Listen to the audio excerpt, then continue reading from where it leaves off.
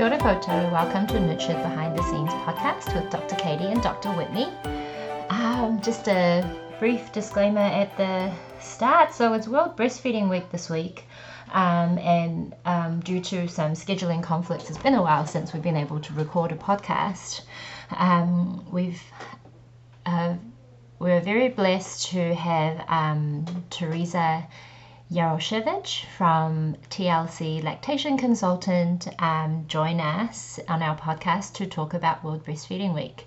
And I think just like any breastfeeding journey, there's always a bit of a learning curve. And so I've hit this kind of learning curve with my podcasting journey too.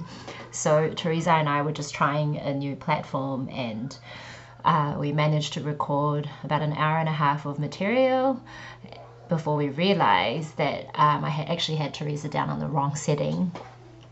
So I hadn't been recording anything she'd said, even though we had this amazing chat and a nice catch up. Anyway, so if any of the sentences we say don't make complete sense or seem to be referring to something we talked about earlier, that is why. But I think it's another thing we advocate a lot in our practice, which is just embracing imperfection and doing the best we can with what we've got. And thankfully for me, Theresa has been very kind and gracious and agreed to continue our collaboration. So here's a little introduction about Theresa. Theresa has lived all over the world. She was born and raised in the United States, and after what she described as a wildly out-of-character leap, she signed up to teach English to adult learners in Moscow, Russia, and found herself starting her parenting journey in the post-Soviet Russia, where she became absorbed with the universal experience of matrescence.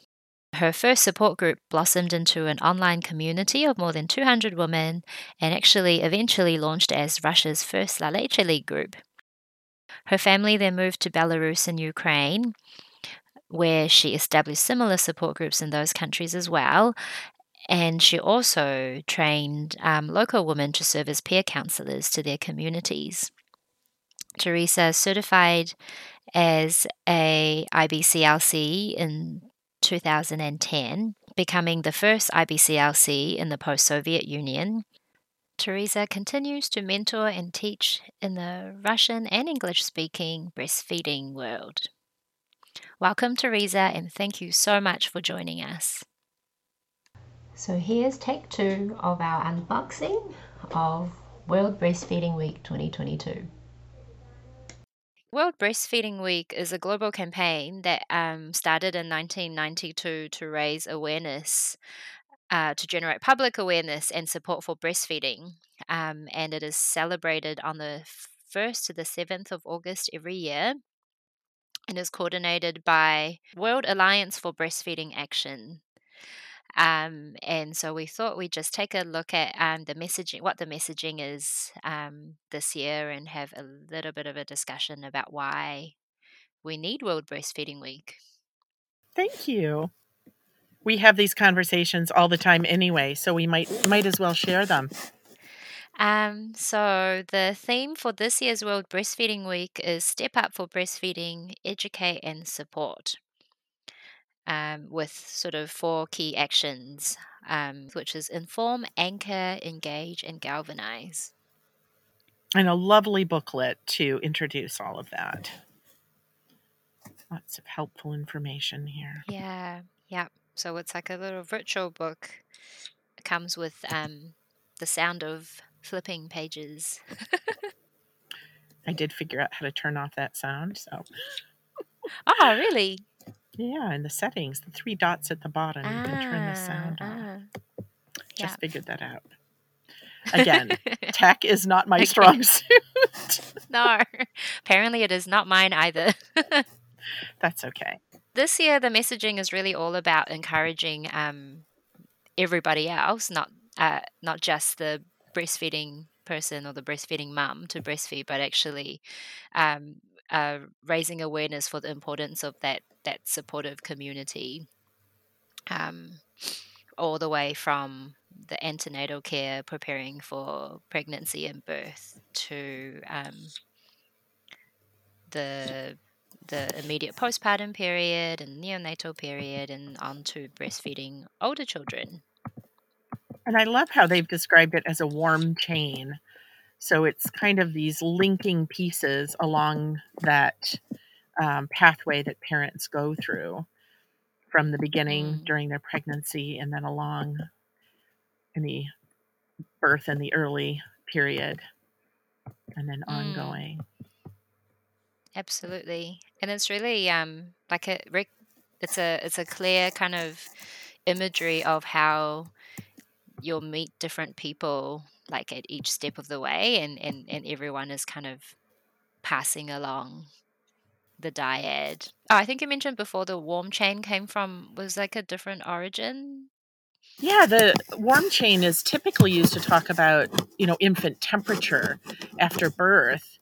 And that's one of the, teaching, education, messaging points that they do with some of the training that's done around the world in various settings, just to make sure that everybody understands that, infants do lose heat. They do need to be kept in skin to skin, and the importance of that, and getting them dried off after they're born and things like that. Yeah. So I think it's this issue of vulnerability and how those that are surrounding the dyad and, along the path can to help preserve that. And I love that they take the pressure and the emphasis off of what women should be doing, because we've talked about before that women primarily, the majority of women want to breastfeed, so we don't have to kind of sell them on this idea that the thing that falls apart is when there's, questions or concerns or well-meaning bad advice that disrupts that process. So it's kind of the burden lies on those that are surrounding the dyad to give good care and support. And I find it interesting that the booklet has a section on special circumstances and emergencies as well, which is very pertinent with all the global issues happening around the world with wars and natural disasters and the heat waves and just that's always ongoing. There's always going to be some earthquakes and tidal waves and outbreaks of various natural and human-made disasters. Yeah. And I think it makes you think a little bit about sort of all the infrastructure that we normally take for granted that facilitate the different ways to feed your baby, and brings it back to like how can we keep things as safe as possible in the event that we don't have any of our usual conveniences, which is kind of a scary thing to think about. Yeah, it is. Especially if you haven't been able to breastfeed or are needing to formula feed. It's a little bit of an uncomfortable space. Back to the concept of vulnerability, I think we take for granted in well-resourced countries that we have choices about infant feeding. And then when circumstances happen unexpectedly and that choice is taken away, like happened with Australia with the wildfires, or in Ukraine with women needing to just take a very small baby and get in a car and go. And even with the formula shortage in the US, those are things that have not happened. It's not like an area where we kind of think of, they have, they don't have clean drinking water like we would in some more remote area. They have all the things accessible, but what about the supply chain? What about disruptions to the typical things, like you said, that we take for granted? And it's kind of the other way around, isn't it? Usually when we're talking about having choices, you can choose to breastfeed or choose to formula feed, and in usual times it's all about like being able to breastfeed or not, whereas in these circumstances, the fallback that you you usually take for granted may not be available. Right. And that choice is completely removed. Where, Yes. somebody who's fleeing from a wildfire is not going to be able to wash the equipment that they would use at home for pumping and or bottle feeding or something like that. Yeah. Yeah. All right. But my favorite part of the booklet is actually their specific recommendations on like the different, they call them the actors. So the roles, education, and training of actors in the warm chain. And they split them up between healthcare and community. And I think we do typically think more of the healthcare actors as people being, having some kind of responsibility for supporting breastfeeding. But I love that community actors list. Like it goes to all aspects of the community and life surrounding the family. Yeah, absolutely. And I like how they mention the policymakers in the health system and the healthcare administrators because they have such a big impact on how healthcare is carried out. Yes. It doesn't happen in a vacuum. I mean, I feel like the breastfeeding counselors, the breastfeeding support groups, the certified lactation consultants, it's all quite self-explanatory in what you normally think of when you think about breastfeeding support. To mention midwives and nurses, nutritionists and dietitians, obstetricians, pediatricians, and I think in New Zealand probably like GPs as well. Yes. Looking after the families in the communities.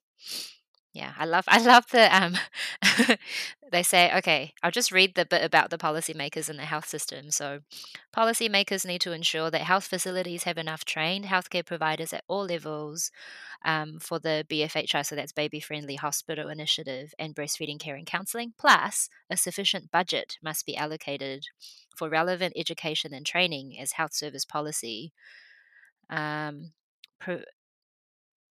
Because if that was provided or paid for by manufacturers and distributors of breast milk substitutes, that will create conflicts of interest and distort messages. That's right. And I don't know. I would say you also need a sufficient budget to carry out that support, in addition to education and training. Yeah, and funding. That's always such a big issue. That plays out in different ways in different countries, but I think it's pretty universal that healthcare dollars are stretched, and that's typically not the highest priority. Which is kind of sad because I guess you'd have to think of it as like a really long-term investment if we can get the early life feeding going optimally. That should be reducing healthcare spending Across the lifetime of this child who grows up to be a healthier adult. But how do you measure that, right? And it's very long term. It's not an immediate, you don't see the results immediately. And you don't see the negative outcomes immediately either. And it's not always obvious that they're connected with breastfeeding lack of support. Yeah, exactly. So that ties nicely into the community actors, the first one. I wonder if this is alphabetical. So the first one is the academics. So they have a key role in researching and teaching about optimal forms of infant feeding and the effects of non-optimal practice. Yeah, it does look like it's alphabetical. Yeah, you wouldn't think of them as first in importance because that's very, again, it's background. But there's definitely a role for that. It's the advocacy piece. Yeah. And also, if you want funding, then you need research to support your funding applications. Like, people want to know it's having an effect. Right. And then keeping it vague, community members. Everybody else. All the other people. Yeah, the voters for the policymakers. True. Well, and you think of, we think of family and that kind of close by community. But the layer outside of that is just the general community, which can, just make decisions inadvertently that are discouraging for mothers and babies. Totally. Like, you think of those newspaper articles about the mums breastfeeding out and about and being, told off or asked to leave. Like, that can have a really big effect on the confidence of a new mum. Yeah, and that's completely not even somebody close to that person. That is a complete stranger usually that's intervening in that way. And then down to employers and trade unions. So there's all about a breastfeeding friendly environment in the workplace and paid maternity or parental leave, and publicly funded breastfeeding breaks and facilities at the workplace for breastfeeding or expression of breast milk. Just even having the right to have lactation breaks and pumping breaks. Some people don't know that that's available still. I think in New Zealand it's not funded, but wouldn't it be nice if you didn't have to? Because if you're taking all these non-paid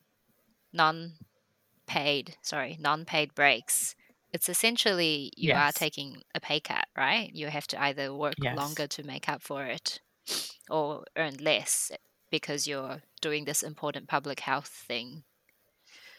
So, yeah, I find that tricky. And the spaces for milk to be expressed and stored. Not a bathroom. The toilet is not the appropriate place. Not a bathroom. Nope. Or a Cleaning closet.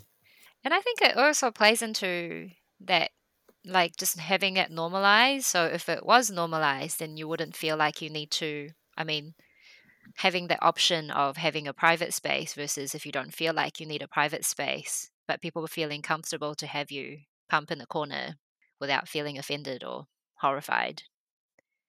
It's quite a difficult balance, I think, as well. A lot of women, the idea of privacy for pumping or those kinds of things is quite individual. Because I've lived in different countries, I do appreciate that New Zealand is a bit more open about breastfeeding in public. I found that to be more positive than in other places I've lived. Yeah, I've had so I'm Taiwanese, and so I've been back to visit with my baby, and there's lots of really nice baby feeding spaces. But I'll get some really well-meaning people come up to me and say, "Oh, why don't you go and feed in here?" and try and like stuff my buggy, my other children into a very small room, and whereas I was really comfortable Doing well just sitting where you were. outside on the bench. Yeah, yeah. Yeah, a lot of times I do think it is well-meaning. Yeah. There are some people that are just being kind of annoying, but the majority of people are trying to accommodate children and make mothers feel comfortable, but they don't know how that feels and how that lands. Yeah, so help should be helpful. Yeah. And that's another tricky thing with being a supporter. You kind of have to figure out where that person is at so you can figure out how to meet them and make them feel comfortable rather than come in with what you feel like they need or they should need. Anyway, we've gone off on a tangent, I think. All right. So then they talk about environmentalists, which was a big message. Was it the message last year, I think, for the World Breastfeeding Week? It was good for the environment. And then they got some big backlash because, it was 2020. Support breastfeeding for a healthier planet. So some people thought that was giving too much pressure, like extra pressure on mums to breastfeed. Yeah, I guess I can see that. On the other hand, there's I sometimes talk in my classes, antenatal classes. Sometimes parents will bring this up as kind of a benefit of breastfeeding, that there's no packaging, no waste kind of thing. I do think the younger people are more conscious of that, and they're interested in things that are more environmentally friendly. And I don't think it should be directed towards the parents, and that's not a pressure point in their direction, but more so from the industry perspective of, the amount of water that's used to produce a product, as opposed to, a mother drinks, just a little bit of extra water and eats 200 extra calories or so, whatever it is, and produces food for that baby. So in terms of efficiency, it is quite efficient. But again, I think that I can see how that can be perceived as pressure. Yeah, especially maybe if somebody is already feeling a bit traumatized about not being able to breastfeed, then you know, women seem to heap extra guilt on themselves coming from all different places. Well, and this year's messaging, I think, is quite clearly directed at not the mama. This is not about her and her choices and whether she's doing or not doing a certain behavior. But what about the rest of the surrounding entities? Yeah, the actors. The actors in the space surrounding. I like that they've included faith groups, to be honest. I think there's various, talking with people from different faith communities. Historically, I know for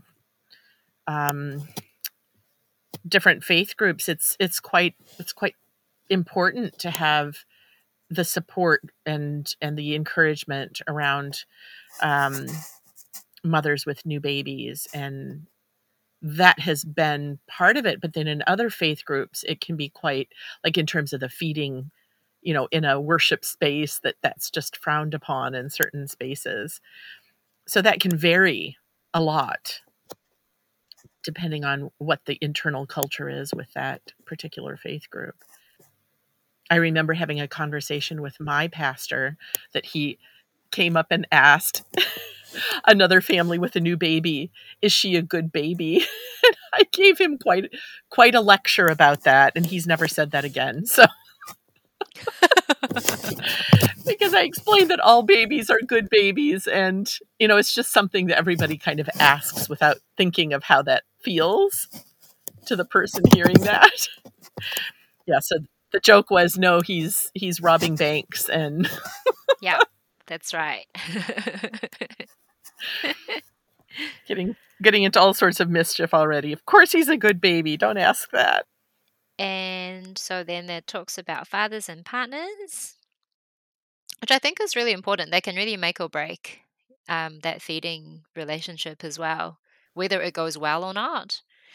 Having a supportive partner. And I was listening to a talk on the La Leche League International Conference. So they had the 65th conference last year, and there was a La Leche League. Was he a La Leche League leader? I think it was a lactation consultant who was a father of 7. Wow. Yeah, and he presented some research which showed that a two session breastfeeding class directed at fathers, so because that's the space he works in, specifically fathers, actually made a big difference to the breastfeeding rate in the families that came to his class. Oh, that's fantastic. I love it. Yeah, I think it like doubled it. So using analogies that they understand, so they and also teaching them the basics, so they're not like shooting their partners in the foot with their concerns, and they're trying to help. I read another study about, it was specifically about male partners, this particular study, but potentially could be extrapolated to any partner, family support. But the language that was described as the outcome of this study is that fathers are the secret sauce of support, and that you can add all sorts of practical support, bringing food, all of these different activities, and all of those things were good. But if you added one element, it improved the mother's perception of the other help. And the secret sauce was the father's supportive, like, words of support and encouragement and listening, and that kind of emotional encouragement. I just found that study so fascinating. And I've used that language in classes with fathers, that they're the secret sauce, and they kind of identify with that. So And he said, like he's not going to be there at 3 in the morning, whereas the the father or the partner will be. would be. Yeah. Yeah. Yeah. Mm. And that I see it over and over again. It's such a beautiful thing to see, Mm. a, the partnership between, um, the two parents working to support the care and feeding of this vulnerable tiny person who's entered their family. And it's actually quite touching to see that involvement, and what a difference that makes for the whole situation. And as a whole, I do see partners wanting to help and make things better. And so giving them, like this other guy said, the tools of what that means and how to do it, because the desire is there. And then that leads on to nicely to grandparents and family members, so they're important as well. And then about the mainstream and social media, so that's really big, especially since all the lockdowns and the pandemic years. And social media, it can be fraught though, because parents don't always know how to evaluate those sources of information. And some of it is Mm, actually, like they're mentioning here, the unethical marketing that mm, goes mm, on, where it's a paid partnership and that's not disclosed, the ethical considerations of that. and the main, I guess they call it the mainstream, which I guess kind of speaks volumes about how really breastfeeding practices is still a lot of it is still counterculture, counter mainstream culture, I guess. So it influences your perception of what to expect, what your baby should be doing, or how do you define if things are going well, that good baby type thing. And so much of it's driven by marketing within. So social media has become, it's like a hybrid of information, education, but also a marketplace to sell products, and where that can come into conflict. Especially with like influencers. So Yes. people, they're kind of now like a model that people will look up to, but some of them are having conflicts of interest in why they say certain things, or yeah. And the visual Mm, nature of social media is to look a certain way rather than mm, really accurately reflecting the messiness of family yeah, life. And that can lead yeah. to a lot of unrealistic expectations and mental health issues. That's not really fair to put on parents when they're learning to do something new, that they have to look good in the midst of all of it. And then in the last community actor in the booklet is young people, Hmm. which works out nicely. It's like a hopeful message. Future generations. So young people have the power to change social norms. So they can play an active role in advocating for an enabling breastfeeding environment. To do that, they need education from school and health services on breastfeeding as part of sexual and reproductive health, which is would be amazing, and play a big role in normalizing. The little visual of young people. There's like a little tiny person and a medium person and a bigger person. And that kind of incorporates all of the different ages. Like, this is not something that should be, like, feeding a baby is probably the easiest part to talk about, the reproductive cycle for younger children.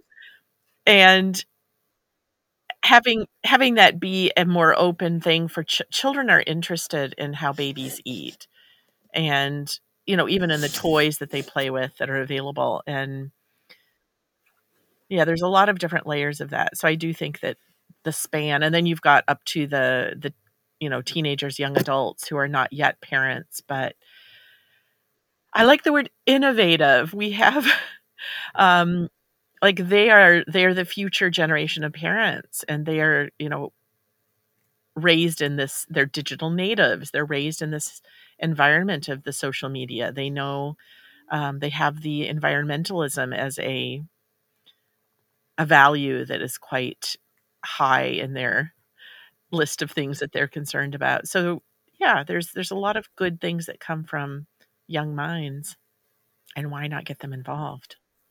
Yeah, exactly. And they do find that I find that in the breastfeeding support groups, if a new mum has had experience with even seeing other people breastfeed or look after young children, they tend to be a little bit better prepared. Oh, and even the partners. I can tell right away if a partner has handled a baby before. The level of confidence, and you can just see it. Like, do you have cousins or something? Like little baby cousins somewhere along the line, because they just have that level of confidence, which we would have had. Again, I'd like to talk about in the, previous generations, our village, that we used to see that and be involved in that.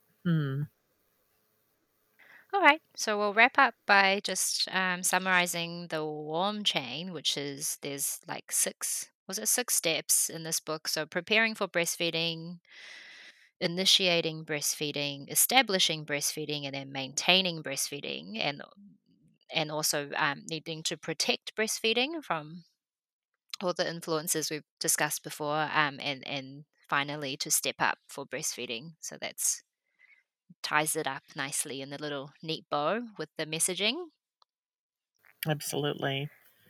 It's very nice. It's a nicely done educational little booklet for, who they are, why they matter, and what needs to happen for each of them.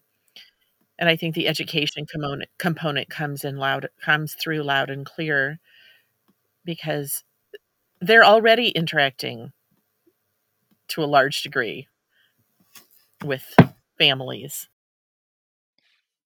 And I think this is actually quite a nice roadmap for like parents as well to know what they should be able to expect from the community actors or the healthcare actors Yes. um, that that are supporting them.